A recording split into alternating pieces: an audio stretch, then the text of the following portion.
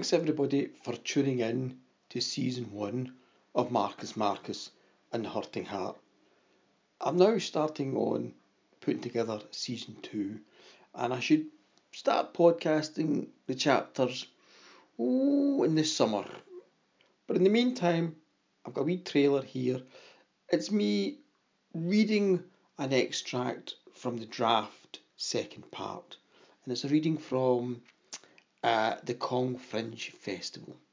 The visions came faster and faster, each image disintegrating at the very moment it began to coalesce into definite form. Like the contents of a burning book, each leaf of which blackens, curls and falls away, allowing the next page to be glimpsed briefly before it too crumbles to ash.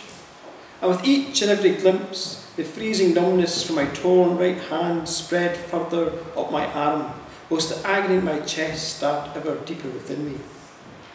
At last, the dizzying roller coaster of imagery slowed down and settled on one final representation.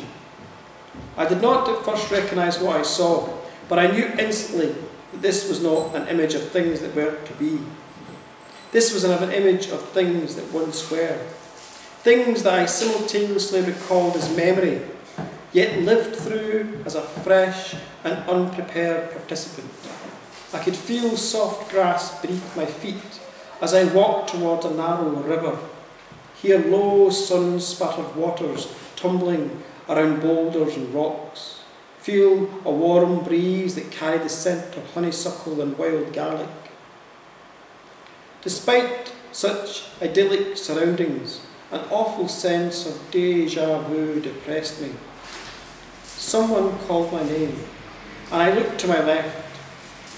Though part of me knew I had lived this moment before, I was as startled and overwhelmed by emotions as if experienced the moment in real time. Surprise, joy, anger, and need all filled me, each feeling gusting and blowing this way and that, robbing me momentarily of any coherent decision-making. There she stood, as beautiful as the day I first beheld her, my wife, Numa.